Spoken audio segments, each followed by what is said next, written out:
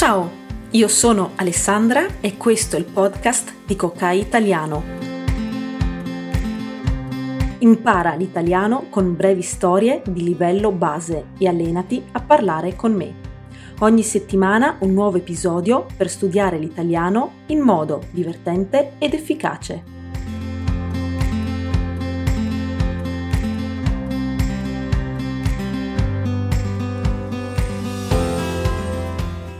Ciao a tutti e buon venerdì! Continuiamo con il nostro podcast dedicato al tuo viaggio in Italia. Hello everyone and happy Friday!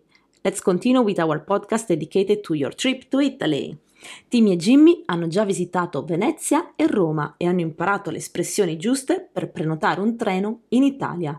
Timmy and Jimmy have already visited Venice and Rome and learned the right expressions for booking a train in Italy. Sono ancora a Roma e Timmy vuole assolutamente provare ad ordinare un gelato italiano. In italiano! Ecco le espressioni che usa. They are still in Rome and Timmy wants to order an Italian gelato? In Italian. Here are the expressions he uses. Ricordati che potrai leggere il transcript di ogni episodio semplicemente diventando un membro di Kokai Italiano. Remember that you can read the transcript of each episode simply by becoming a member of Kokai Italiano. E adesso andiamo a mangiare un gelato. Pronti? Iniziamo! Gelataio, so the gelato guy. Buongiorno, desidera? Timmy answers. Buongiorno, posso chiederle che gusti di gelato avete? Gelataio.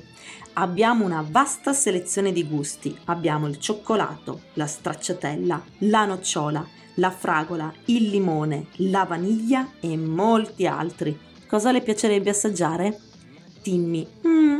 Sembrano tutti deliziosi, ma potrebbe dirmi quali ingredienti contengono? Sono allergico ad alcune cose e devo fare attenzione. Gelataio. Certamente, possiamo fornirle un elenco degli ingredienti dei nostri gelati. Inoltre, mettiamo in evidenza eventuali allergeni comuni come latte, uova, noci e così via. In questo modo potrà fare una scelta consapevole. Timmy. Grazie per l'informazione. Ho anche un'altra domanda. Non conosco bene l'italiano. Potrebbe spiegarmi cosa significano coppetta e cono? Certo, una coppetta è un bicchiere di carta o di vetro in cui mettiamo il gelato. Può gustarlo con un cucchiaino. Un cono è invece un cono di wafer croccante che viene riempito con il gelato. Può mangiarlo come se fosse un cono di biscotto. Timmy. Capisco, grazie per la spiegazione. E quali sono i prezzi dei gelati? Gelataio. I prezzi variano a seconda delle dimensioni e dei gusti. Solitamente abbiamo 3 taglie. Una pallina, 2 palline e 3 palline. Una pallina costa 2 euro, 2 palline costano 3 euro e 3 palline costano 4 euro. Ogni gusto in più ha un costo aggiuntivo di 50 centesimi. Timmy.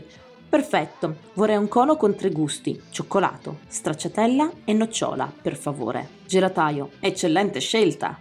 Paga in contanti? Timmy. Sì, pago in contanti. Ecco a lei 5 euro. Gelataio. Grazie, ecco il suo cono con 3 palline ed ecco il resto di 1 euro. Timmy. Grazie mille, non vedo l'ora di provarlo. Gelataio. Di niente, buona giornata. E a te piace il gelato italiano? Sai già come ordinarlo in italiano? Fammi sapere se questo testo ti è stato utile. And do you like Italian ice cream? Do you already know how to order it in Italian? Let me know if this text was useful to you. Se vuoi imparare delle espressioni base da usare nei tuoi viaggi in Italia, scarica il PDF Italian for Travelers e non dimenticarti dei videocorsi di italiano per parlare italiano sempre meglio. If you want to learn some basic expressions to use in your travels in Italy, download the PDF Italian for Travelers and don't forget the Italian video courses to speak better and better every day. Buon viaggio e ciao!